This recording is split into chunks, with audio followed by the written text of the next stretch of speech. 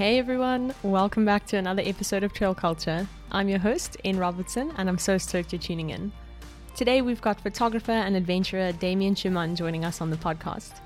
He can be found anywhere from the Cedarburg to local trails on Table Mountain to the West Coast, either running or with a camera in hand.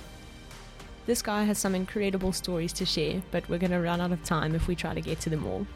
Today, Damien joins us to chat about adventure, videography, and mostly about Run West and using trail running as environmental activism. I'm stoked that he's joining us to share these stories, and I really hope that you guys enjoy the episode.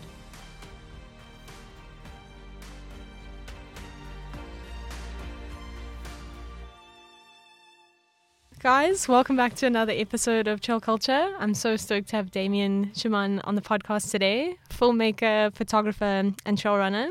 This guy is a Cape Town local, and if you don't find him on the trails doing something epic, then you will find him still on the trails capturing something epic through the lens, which is cool. Damien's got a long history with the sport and has been running since 2012 and has also been involved in competitive sports since school and has got a bit of a cycling background. We'll be chatting about some of his adventures, where his videography has taken him, and his involvement with Run West and environmental activism in South Africa. This guy has a lot of stories to share, and I'm really stoked that he'll be sharing some of them with us. So welcome, Damien. Yeah, thanks so much for having me. Cool. And welcome to the velvet dungeon of Telltale Media. Yeah, I'm like, this is so cool. This is Trail Culture's first on tour or visiting somewhere else to record. So that's cool. So, and you guys will see the video is great. Thanks to Damien. So this is our little setup. It's actually weird. I feel like I should be recording you in like outside this epic mountain backdrop, but hopefully the stories will take us there. For sure. Damien, I went with describing you as an adventurer instead of like just a runner for a reason, because I feel like you take trail running and mountain kind of missions and adventures just that one little step further. From the Cape Unfolds project to Run West to running all over the mountains in the Cedarburg to pick up your car in Clanwilliam, which is such a clear story that I heard about, I think, round about when I met you. The space is about stories. So can you just share like one of your favorite running adventure crazy stories with us? What's a memory that just, Yeah, I suppose just to start with, it's like you say I take it to like another level. Like I don't think I do. I think I just keep it at its essence. For me, it's about exploring, it's about inquiry, and learning about a landscape, and keeping. I think what's so great about running is that it's something which really requires so little. Yeah. And when we talk about exploring and all that, even things like a trail, is a man-made structure, yes. Which like for something like mountain biking is quite essential, and but if you're taking like fast movement into the mountains and working with your own navigation, it's not actually one degree of being more hardcore. That's actually just the original way of going back to what it was, where people, it's like, how do I get from A to B? Let me try and then see where it takes you. Yeah, exactly. And I think it's so I think that's what I really enjoy, is just taking things back to its purest form, and I find that's when the experience is richest. That's so cool. And I mean, an example with to go pick up your car in Clanwilliam, did you just kind of chuck everything to a bag, head out, and hope for the best? I mean, what was the idea? Well, there was no idea. It was totally unscripted. So, but again, I think this is also the beauty of the sport is how it crafts your way of thinking and what is possible. Yeah. So anyway, my little car, Tupperware, we call him Tupperware. Tupperware, that's great. We call him Tupperware because he thinks he's a bucky, but he's a little 1400 gets. Nice.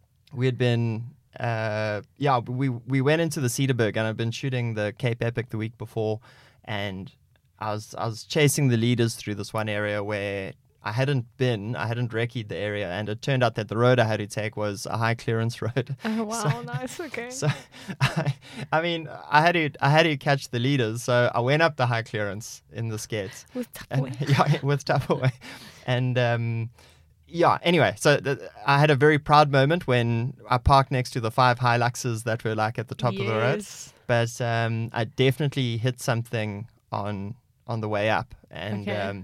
yeah, old Tups wasn't sounding too great after that. But then we were heading out to the Cedarburg for a rock climbing trip, and the next day, and so we drove out to Cedarburg, and I mean it was actually quite lucky where it happened. But we pulled into literally as we pulled into Sundrift, Yeah. the car just stopped, and Tupperware's like, I'm on strike. he's on strike.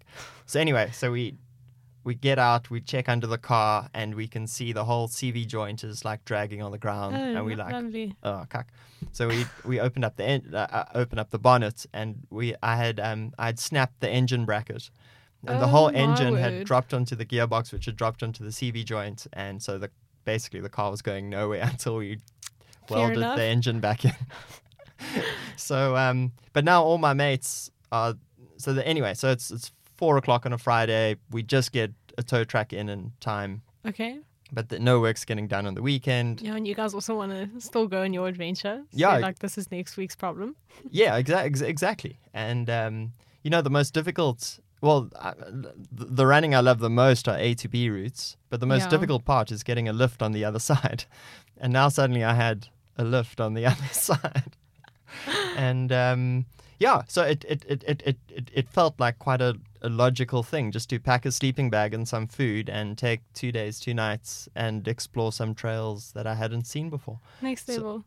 So we had an epic 2 days of climbing in the Wolfberg Cracks, and then when everyone else headed back to Cape Town, I did a quick little mapping of a few routes that I hadn't seen that I really wanted to, and then ended up heading out that evening. I think the first night I got quite lucky with weather.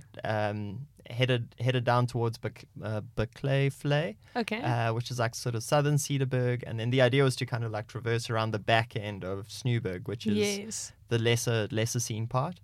Anyway, camped out under the stars that night. It was great. Then put in about Awesome. 50k the next day.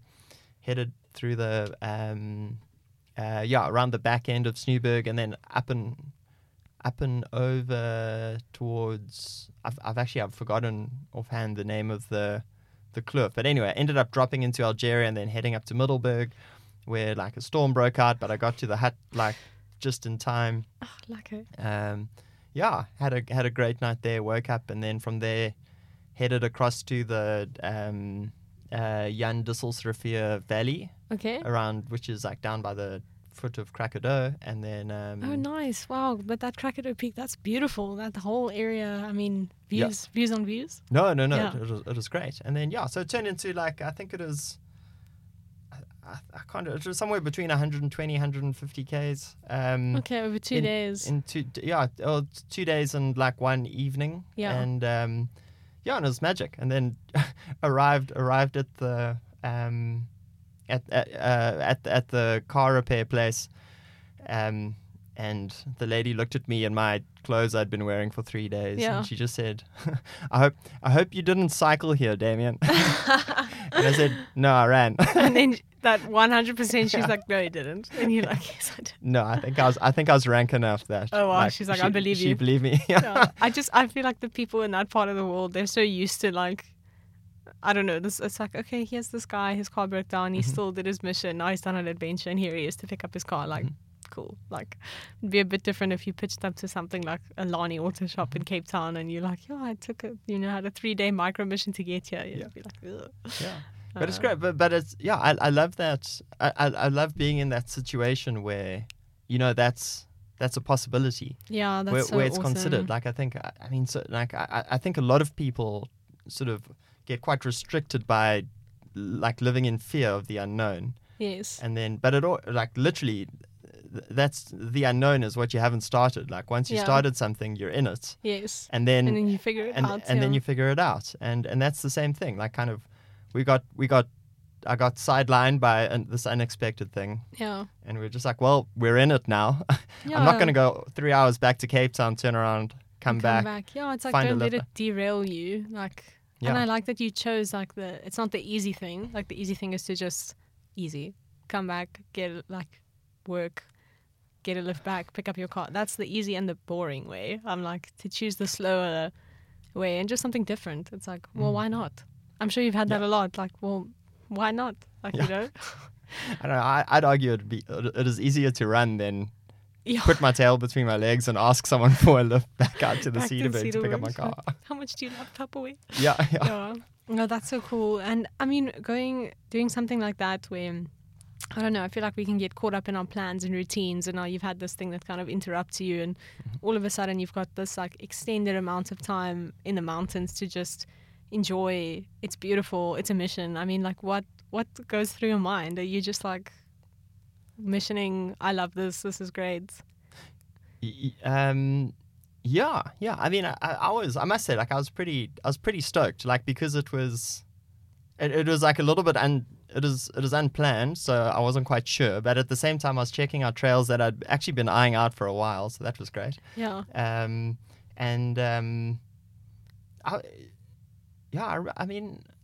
I remember, like, I was pretty stressed around that time in general, and now suddenly I had an extra 3 days just to remove myself from everything, and that so I remember just like really, really enjoying the calm, you know, and it's and this like it's kind of like active rest, because the whole day, like, I was doing 40-50K a day, which means like you're not moving very fast, but like I was out for like, I don't know, like 10 hours or so, and like cool.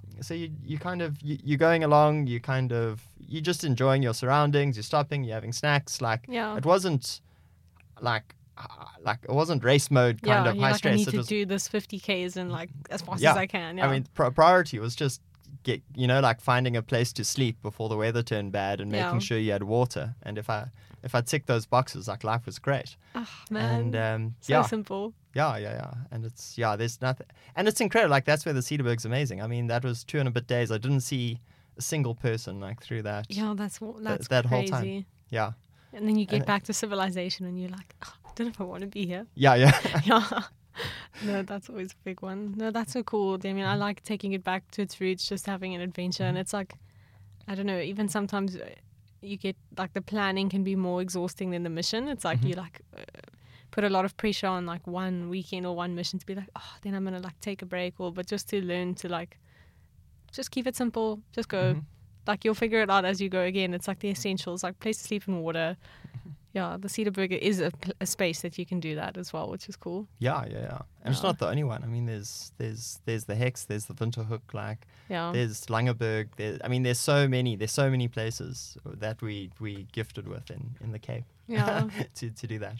No, that's so cool. And planning something like, I mean, the Cape Unfolds, like, did that just come to you one day? Was that like years of wanting to connect kind of different routes together? Where did that all start? Or share with the people what the Cape Unfolds. I started my interest in the outdoors kind of started around 2013, 2014 or so. And I started trail running and rock climbing at about the same time. And so I started spending time in places like the Cedarburg, the Kobokerveld, the Hex, like around Montague area, and they all blew my mind, for their degree of, like, diversity and just how unique each one was from the next. And then one day I was looking at maps, and I suddenly realized that all of the places I now loved were on the same ridgeline, and I was like, that's ridiculous. Like, how can they possibly be attached? And if they are attached, what must the places in between look like if these places are so diverse? And then so that sent me down a rabbit hole of research, I spent about a year mapping and researching the project in total, and I mean, for me, and then what came out of it was obviously, so the Cape Fold is a part of the Cape Fold Belt, which is linked to the Cape Floristic region, which is one of the smallest biomes, but the most diverse in the world. So it's 0.5% of Africa's landmass, but it's got 20% of Africa's flora in it, which is just crazy. Mind-boggling. and that's what you see when you move through the land is this the like 20% of Africa's flora like evolving in front of your eyes, and it is amazing. Like you literally run 40 k's and you know, like you're suddenly surrounded by stuff that you weren't when you started, and it's it's incredibly unique, and then of course, like, and then you start looking into the geomorphology and how the Cape Fold Belt formed with which, I mean, it's pretty nuts, but like, so before continental drift, you know, we were attached to the Falklands Plateau, which was a mountain that was higher than like the Himalayas, higher than Everest. And then where we were used to be the foothills into that. And then obviously that all separated, then it pushed back into the continent, which caused the buckle and the fold in the Cape Fold. That's why if you go to Montague and you see these like 90-degree bends in the rock. Yeah, you're like, that's that buckling that happened. That's how that all formed. And then the weight of the Falklands eventually caused it to slide off the continent again. What? And that's when it drifted off into sea. And so anyway, so that's, I mean, like all of this stuff started blowing my mind. Yeah. And the only way to really witness it, like in its entirety, I felt was on foot. That's so cool. Yeah, so it wasn't, and anyway, so then I started researching. I learned about Rim of Africa, who was already hiking the first 650 kilometers over a period, I think it's about 8 or 9 weeks. Yeah. And then, so I wasn't the first person to have this realization. And in fact, there were actually a couple of guys that had inquired with them to run it already as well. And then, and then after that, I did a bit more homework, and then I realized that the ridgeline actually continues for another 600 kilometers from that point. And then I was like, you can't stop halfway. So then we started looking into the Outeniquas, and then the Baviaanskloof, and then the Grootwindhoek after that, and then the belt eventually dips into the Groendel Nature Reserve on the outskirts of Uitenhage. Yeah, it's unreal. And then I had Amant du Plessis was very excited to join me on the mission. We were originally going to do it together, but then he had some work stuff that came up. We did one recce where we ran from De Doorns to Montague, which with Andrea Biffy as well, and that just turned into a mission of epic proportions. Oh, so cool. And after that, I was hooked. Yeah, you're like, I have to do this thing. Yeah. No, we got benighted at Orangieskorp, and then we got caught in storms. We ran out of food. We ran out of water.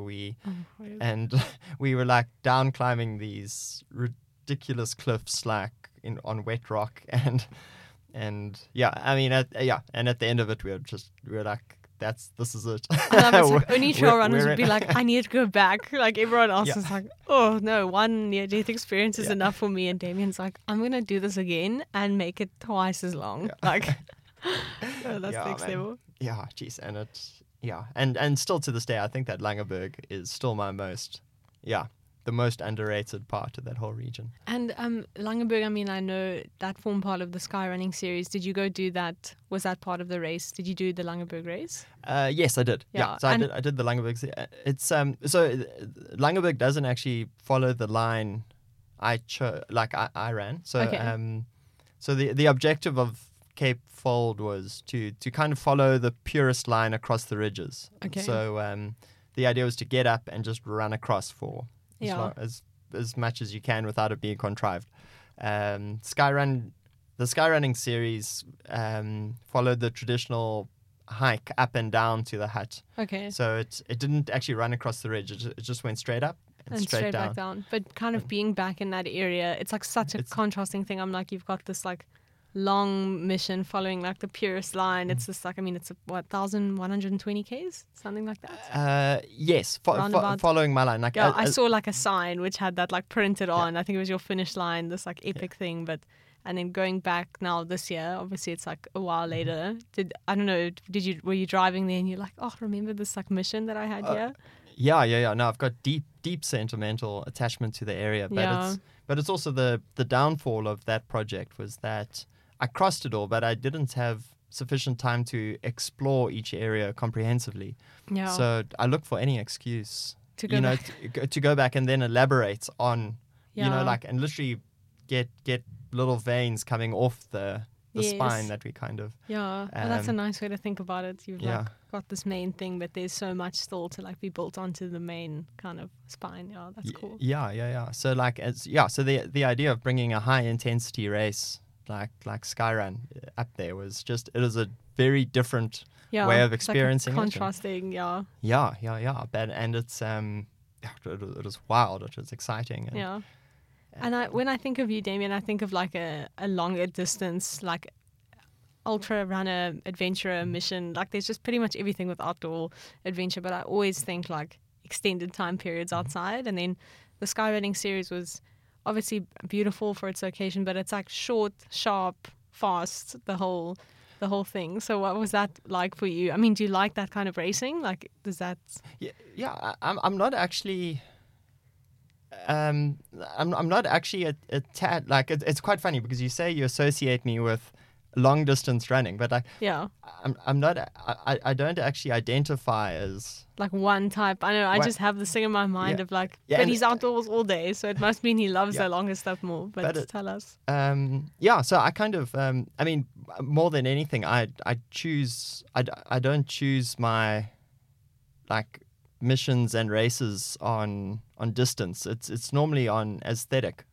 Cool. So nice. It's So if there's a race with like 5 different distances, I'll look for the route which has the best trails, which is the least contrived. Yes. And that's what I want to like. That's the one I want to experience. Okay, cool. Like, so whether it's 20 Ks or 100, you like, I'm going for wherever the views are. Yes, it's the views, but also the trails and the technical elements and So anyway, and it's funny. Like I've never done a 100-mile race. Like so it's like and it's and my 100K is also like very, very limited.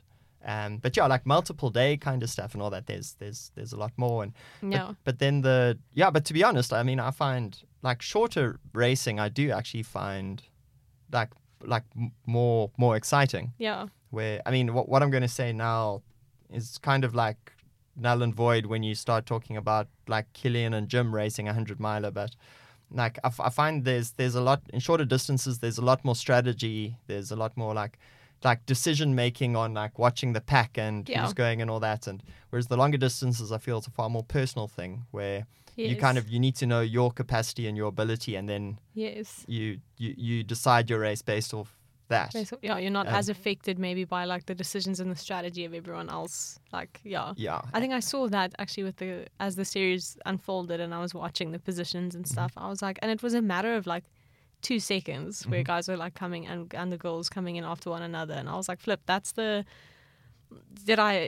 long did it take me to stash my poles, and do I scramble here? Like it's that decision to put you like I don't know, one position behind or ahead. It's crazy. And just like functioning on threshold for that duration of time. It's rough. I mean, it's like if you're doing a 100K 100-mile, it's very seldom that you hit that like 80-90% like heart rate. Sky, and it's like I'm in a red line for 3 hours and I'm choosing to do this. It's like and it's hectic, and like that mental space you go into when you're hurting so much. And, everything's burning. You're chasing Robbie Rourke down a downhill. Like I wish I could say that, but it's like nobody actually saw him. He was just gone. But but I do. I find those distances very exciting. And I think it's quite funny. I think my most exciting racing to watch is still like 1,500-meter track. It's cool. Yeah. Yeah, there is something so like technical and specific and dialed in about short stuff. It's really cool. Yeah, no, it's. I think it's actually quite underrated as well. It's. Yeah, I think like more people are like ultra, like go longer. You know, I think sometimes the shorter stuff gets a bad rap, but I'm like, even this year, seeing what people have done with the shorter distances and the times getting quicker and quicker. I think I saw, just even some of the stuff around UTCT and people targeting that 35K and the 21K records. I was like, those times are so fast. Like, can they get faster? And then they do. Yeah, and that 35K route, that's a really, really good route. Yeah. That's proper. Yeah. I think it's one of the like toughest options they've got in the lineup, to be honest. I said to someone, actually I spoke to a Namibian runner yesterday, and then he's like, he sees this UTCT, but he doesn't quite feel ready for the marathon, so he thinks he's just going to do the 35. I was like, okay, let me just tell you, there's no just doing the 35K at UTCT, and I explained the route, and he was like, why? They should make that more clear, like on the website. And I'm like, I think it's pretty clear, like if you just look at the route profile. But it's a tough one. Yeah, short doesn't mean easier for sure. Yeah. No. The other side to you, what I said in your intro, Damien, was if you're not actually running on the trails, then you're busy capturing like something epic through your lens. As I was kind of doing some research, I realized your camera and your kind of pursuit of showing people things that they can't necessarily see themselves has taken you to some crazy places. There's another podcast actually that I'll put in the show notes where Damien talks about where he hid in an orphanage. It's an orphanage? Yeah, you were hiding from the authorities, like remind me of the country. Myanmar. Yeah, it's like, but there's a lot of, as I'm chatting to you and you're like, this border was closed, or I was trying to sneak in here, and I'm like, what? This is so crazy. And I think that it speaks to how you do things, how you view stuff, and it's really epic for me how the videography kind of goes hand in hand with this outdoor enthusiasm and adventurous spirit that you've got. One of the things was you were in the States wanting to travel up to Western States with Ragnar and Pere during lockdown, and then there was a whole situation of South Africa's a high-risk country in terms of COVID. You can't get directly into the States.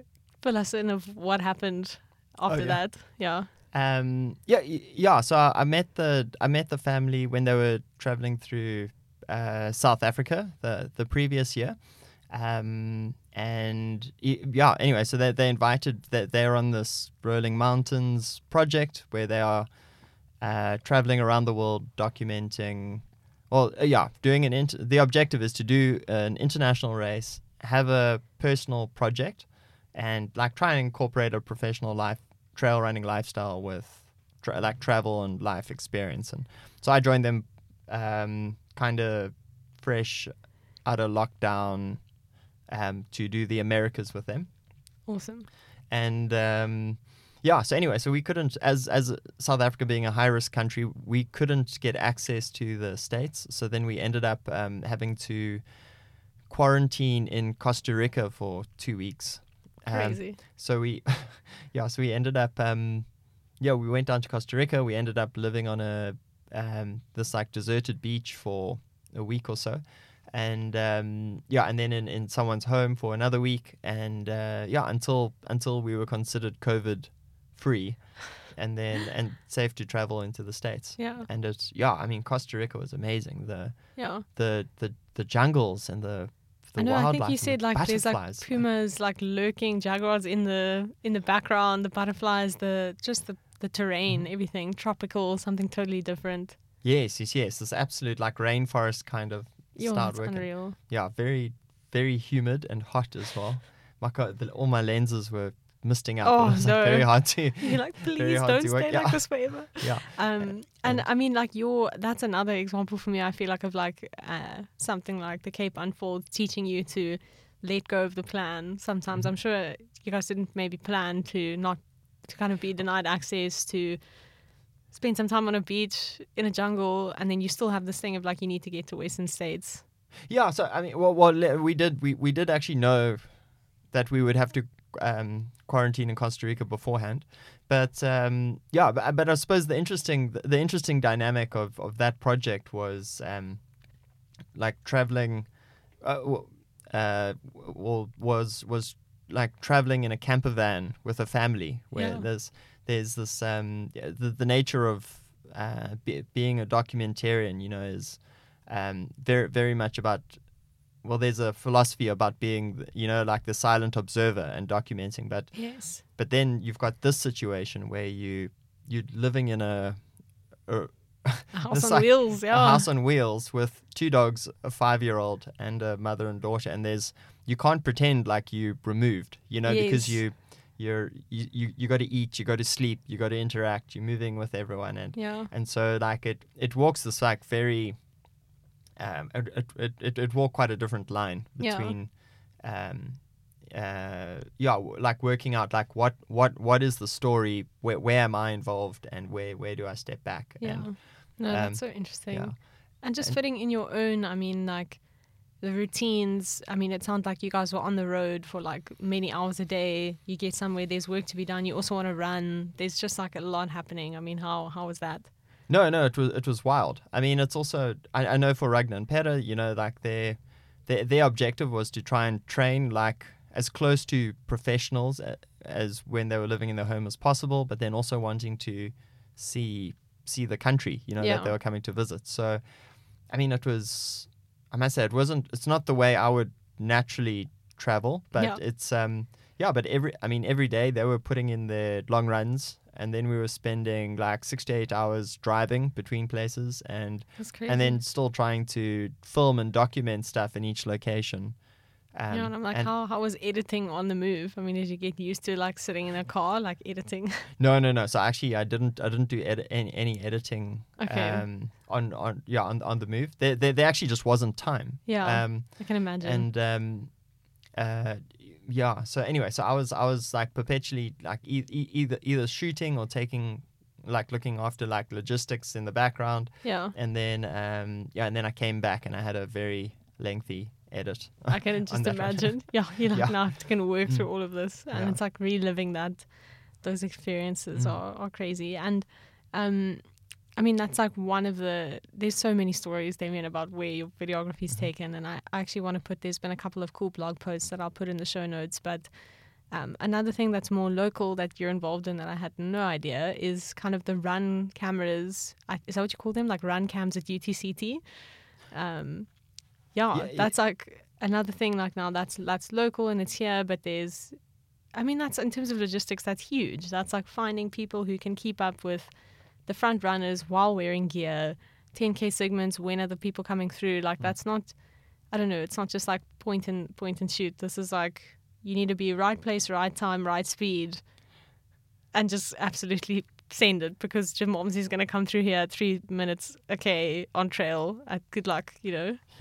No, this is a skill set that is very left field for me. I've got no idea how Stu thought of me for this one, but I'm very proud. I think I've made my most comprehensive spreadsheet ever, like around this project, and it's a fascinating equation, because it's, so the challenge is like the restrictions around access to runners that can run very technical trails with the fastest in the world.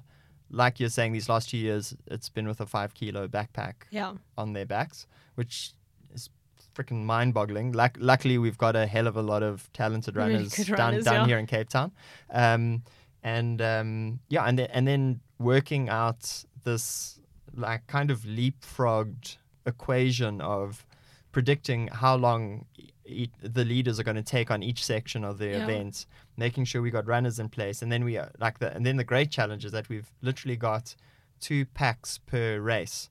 So 2 packs for the leading men, 2 packs for the leading women, and then that through 3 different races that are often overlapping.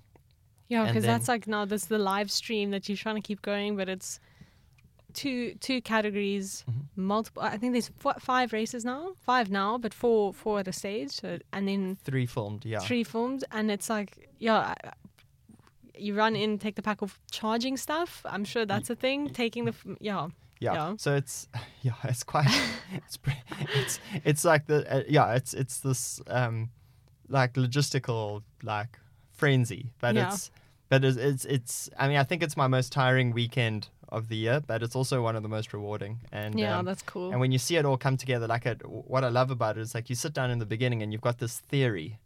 It's like, okay, this is how it should play out, and then this is going to happen, and this one's going to pass to that, and then all of it, I suppose similar to what we were talking about earlier, that you press play and the gun goes off, and then it's like, okay, right, and then survive, and then like and then this guy follows that guy, and then he does actually get the pack to that one, and then there are like there's all sorts of stuff happening backstage, and but at the end of the day, the most important thing is that you have something really exciting on the screen going live. And I mean, Damien, that it's like world-class coverage. Like I remember last year following the race, seeing like just the I was like, I feel like I'm there. I feel like I'm literally on the trail, like just so epic. And also being able to capture not just the start or the finish line, like the tape, breaking the tape moments. There's like that raw, real emotion, what we were chatting about, like racing, you dialed in. And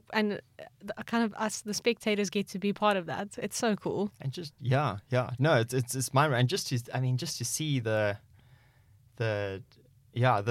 consistency and flow of the runners over such ridiculous distances and difficult terrain, and and just like big kudos to the cameramen that do it, because I honestly, like, they're not getting the credit for being the best in the world, but they're there, like, somebody has to chase the best in the world. I mean, there's stories, like, I mean, we had a camera on Jim Walmsley coming down Kabonkelberg at like 3.5 minutes a K.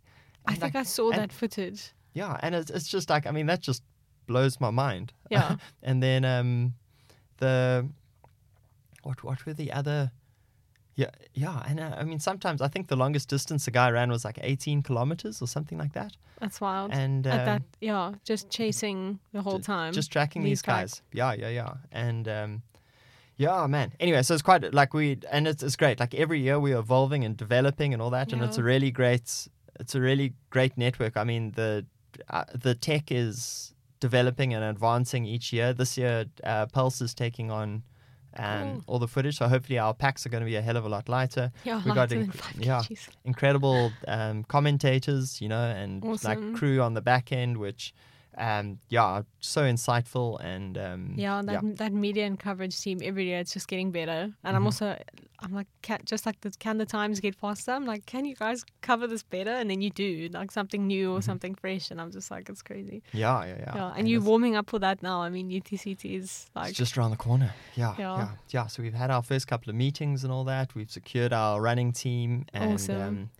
So we're hoping this is going to be the best year yet, for sure. Oh, so cool, Damien. We know we're going to be watching from the sidelines, or just behind the scenes. I'm really excited about that. And next project in the pipeline, I think you're literally going from here to this thing. So we kind of, the next personal project. I mean, it's not running related, but I've been working on a film with Mark Collins, who founded the Otter. Yes, cool. He's big into his rock climbing at the moment, and awesome. We're busy producing a film about the first rock climbing route being opened in Knysna. Oh, amazing! That's so cool. Yeah, and it's been great. There's I think we found some very powerful characters in the story. It's not just about. It's a lot more than just about climbing a rock.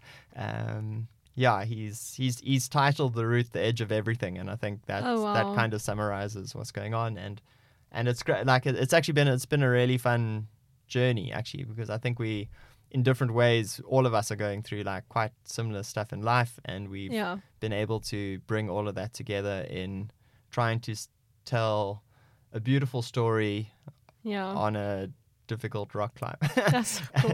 and throw a lot of metaphors in all of that, and so hopefully we'll be wrapping that up by the end of the year. Yes, there's something about outdoor adventure that just, I don't know, I really feel like it brings out the best in people, if it's stories or processing something or whatever. It's like this multi-layered thing. And I mean, you've worked with Mark. Earlier this year, you did a film for kind of leading up to the story behind the Otter Trail. That's awesome as well. We'll definitely include that in the show notes. I think I watched that and I messaged you and I was like, this is awesome. You really captured like their relationship and how they think. Like, yeah. Yeah. It was a great privilege, like working with them on that story. I've got quite a long history with them. I started working with them when they were prepping to go to the Adventure Racing World Champs in Reunion, which was, I mean, I think it was 2018. It was roughly there. I can't remember exactly. But we've had comms, and then I ended up working at Otter a number of times. And, awesome. So we all we're quite close, and so when the opportunity came up to tell that story, I was like, geez, I'm in. I'm in. It doesn't matter. Like I need to make sure I'm there, and then that's what opened up this opportunity, and it's great. Like I think particularly for Mark, this is a very important project.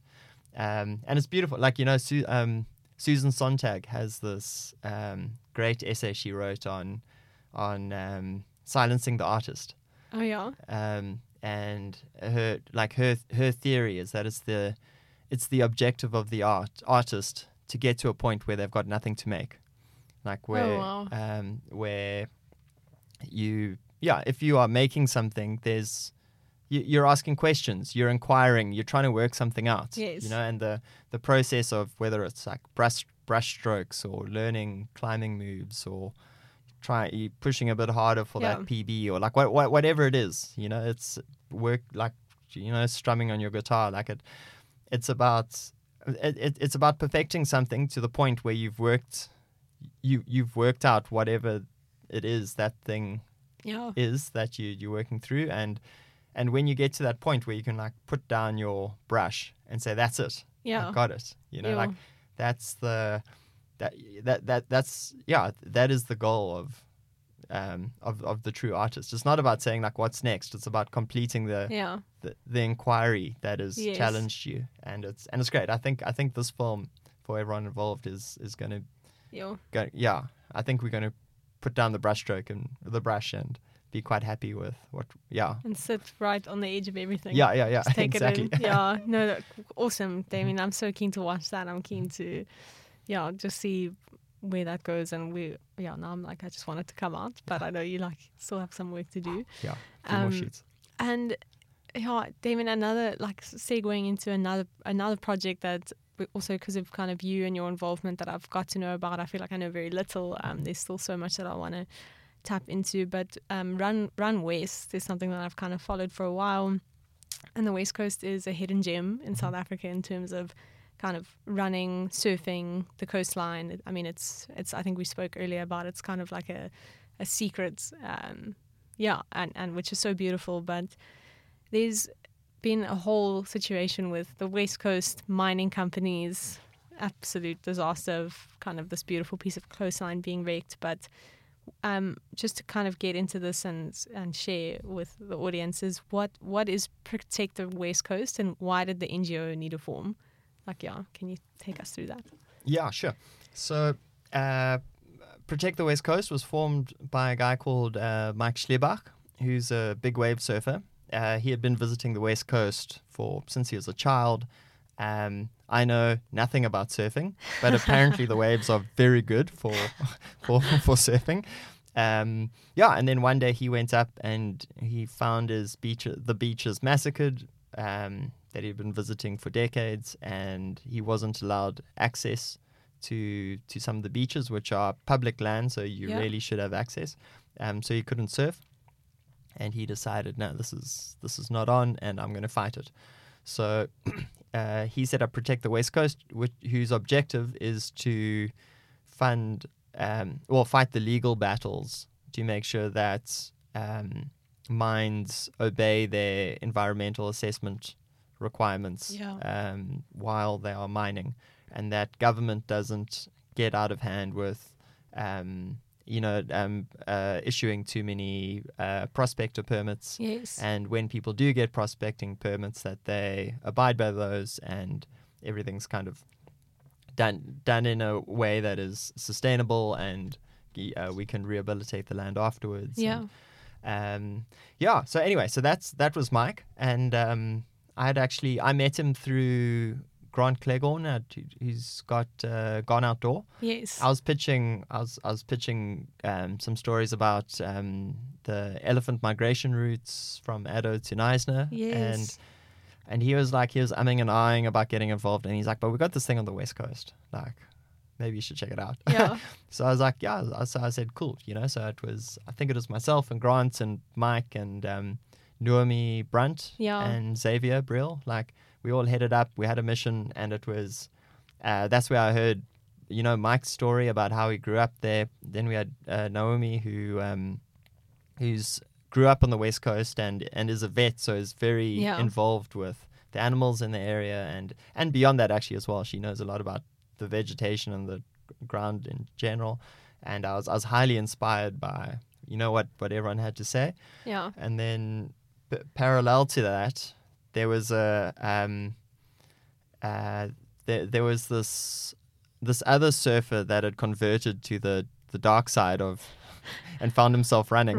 Yeah. And Dom and that's Dom de Jesus, or Dom the Runner, as he was introduced to me. Yeah. And between him and Jacques Applestick, they had decided that they also really wanted to do something to preserve the coast. They had also grown up surfing there and loved the place. So they contacted me. They said, hey, we got this idea. We want to run down the coast. And I suppose my background is like, I started my career in film and photography in the NGO sector, building advocacy campaigns, predominantly in healthcare. So it was like lots of TB, malaria, AIDS, and into a bunch of other stuff. But fighting those kind of causes. Yeah. And then when that got a bit depressing, I kind of started taking my camera into the environment, like natural spaces, to try and bring more uplifting beauty into the work and revive the passion. And then that very quickly led into conservation-based stuff. And so when after Cape Fold, I was very passionate about the mountains and conserving these spaces. But it's quite funny because when you think of trail, your association is always with mountains. Yeah. But that doesn't have to be true. Like, a beach is as much environment as the mountain, and I was blown away by this landscape and this that I found on this coast, and just pristine coastline, beautiful, and it's and it's still Cape Floristic region. Yeah. It's the flowers, and all that's there is as dramatic as it is in the mountains, and it's one of these wonderful beauties where you don't see it immediately. Mm-hmm. You have to spend time there, and then the beauty slowly creeps out of the sand and the framework, and immediately I was taken by this place, and I was taken by, I think, the success, and also I was very passionate to contribute to the cause. I think the success of any project like this is really the team that you have on board with you, and although I knew no one very well, I was blown away by their motivation and commitment and enthusiasm to do it. Nothing, like, particularly Dom, he wasn't going to let anything stand in his way. Yeah, that's amazing. I mean, he's a surfer that's now saying he wants to run, and he's like, well, we're gonna do it. Like, I don't care if we don't get sponsors. I don't care if no one else comes on board. I need to take a stand. We're gonna do this. And I was like, well, if that's your attitude, I've got no excuse. Like, I'm coming on board. And so that was the beginning of a fantastic relationship. And it's we started off with a small crew of, I think maybe there weren't more than 10 runners, and then actually a very incredible support crew that joined us as well. Awesome. And and then so like we did one weekend recce, then everyone was stoked, and then the next phone call I said was, that was great, but we want to go all the way to Cape Town now, which is another 600 kilometers. Yeah. And I was like, well, we got to go. And I think the beauty of it was on that trip, like, it was quite funny. Like with all of my experiences of the past, most of them were almost always solo. They were inland. I had very little communication with other people. Here, all of a sudden, I had a group of people that were very enthusiastic. They wanted to break it up and do it over weekends so that we could try and encourage more people to come and join and all that, which was refreshing as well. And I mean, the other interesting thing as well is one of the reasons why the mines are able to get away with as many atrocities as they do is because there are so few people in that area that nobody knows what's going on. Yeah, it's difficult to police. So I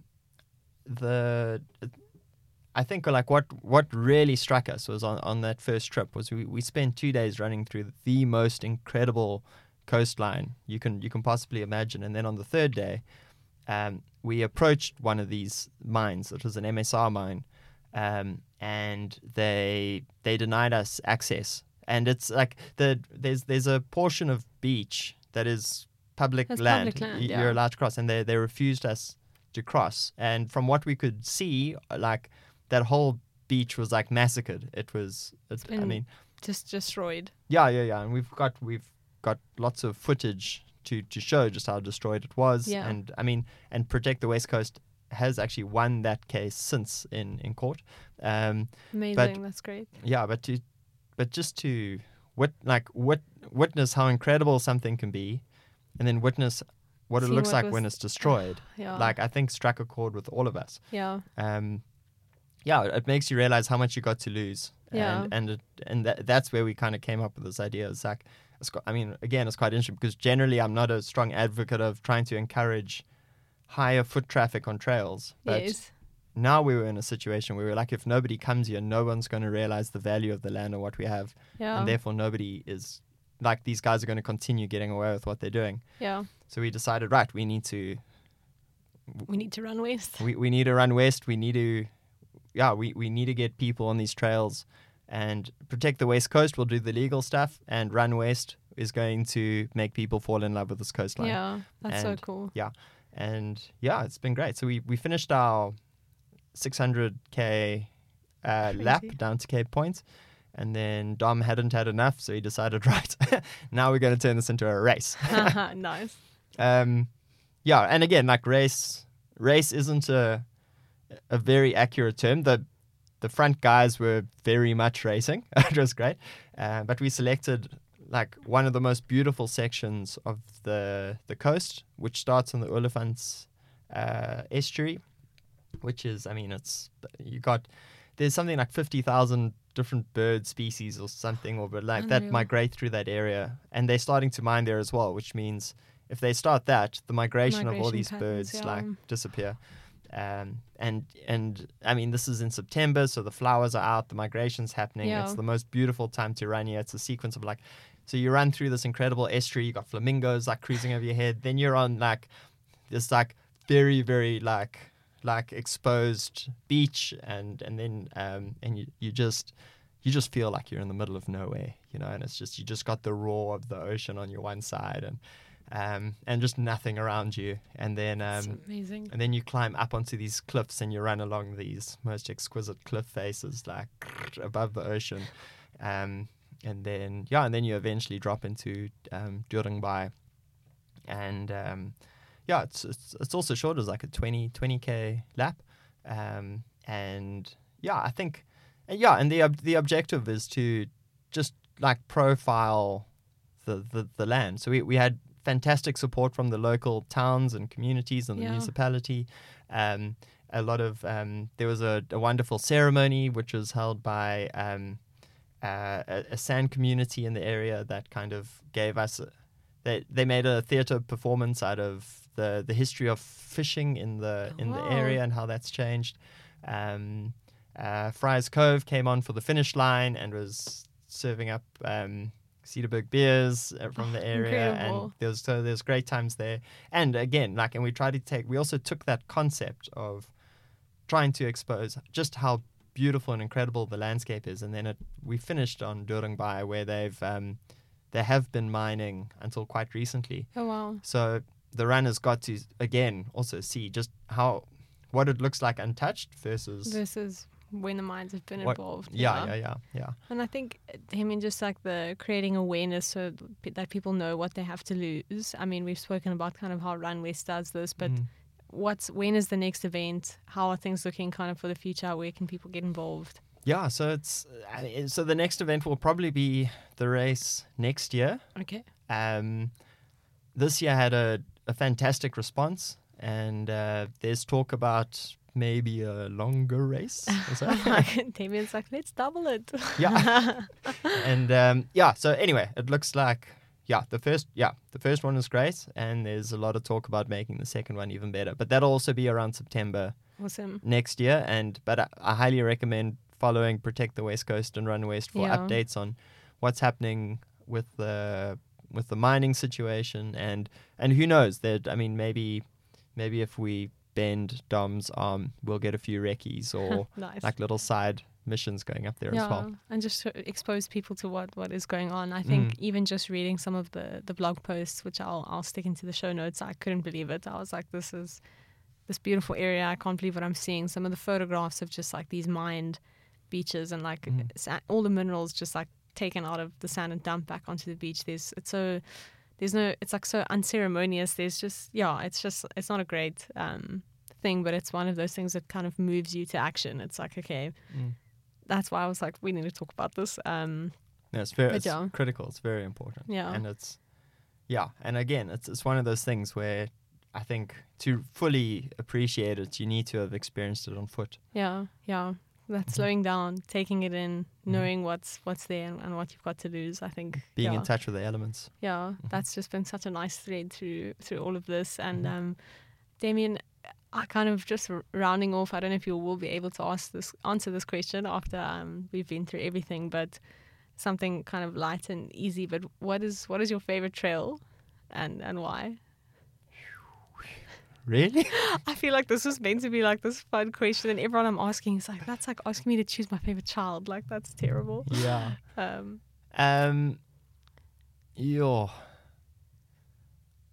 must say, I've got a I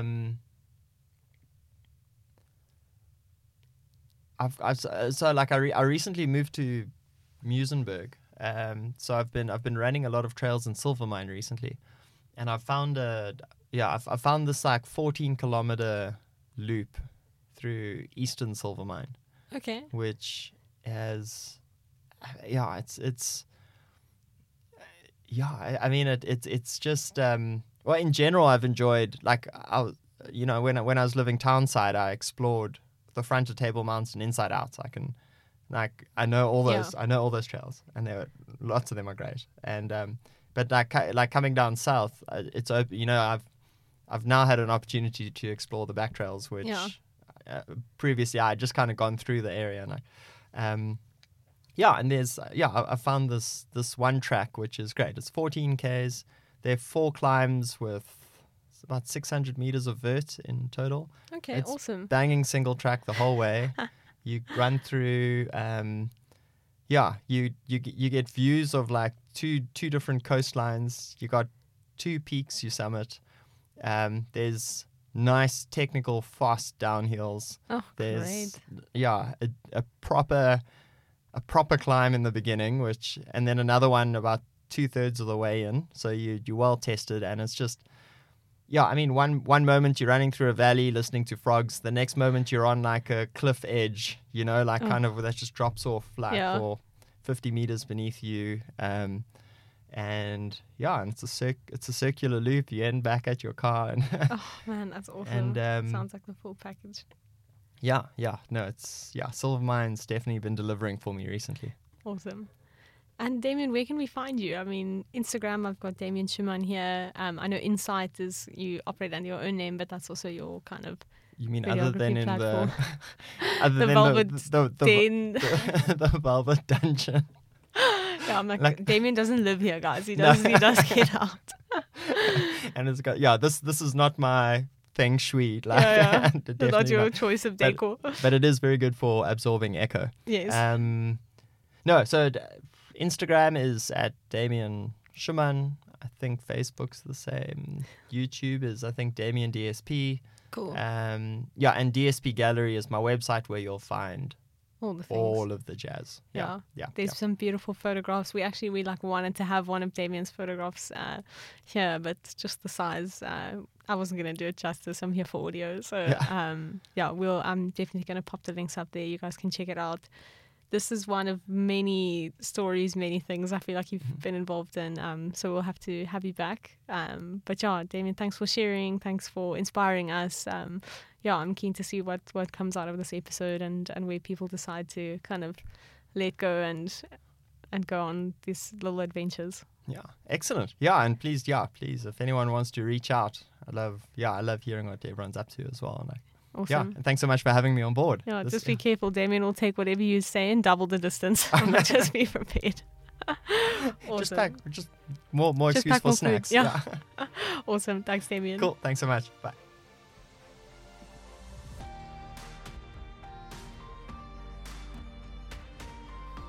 There you have it, everyone. What a great chat with Damien. So appreciate that he took the time to come and share his stories with us, and I hope that you guys are feeling inspired about what you heard around the West Coast, and we've been gifted such a beautiful piece of coastline, and yeah, we're just keen to raise awareness about what's going on there and for people to get involved. So you'll see all the info in the show notes about Protect the West Coast and Run West, and how you can get involved in next year's event and just in the cause of protecting the beautiful trails that we get to enjoy.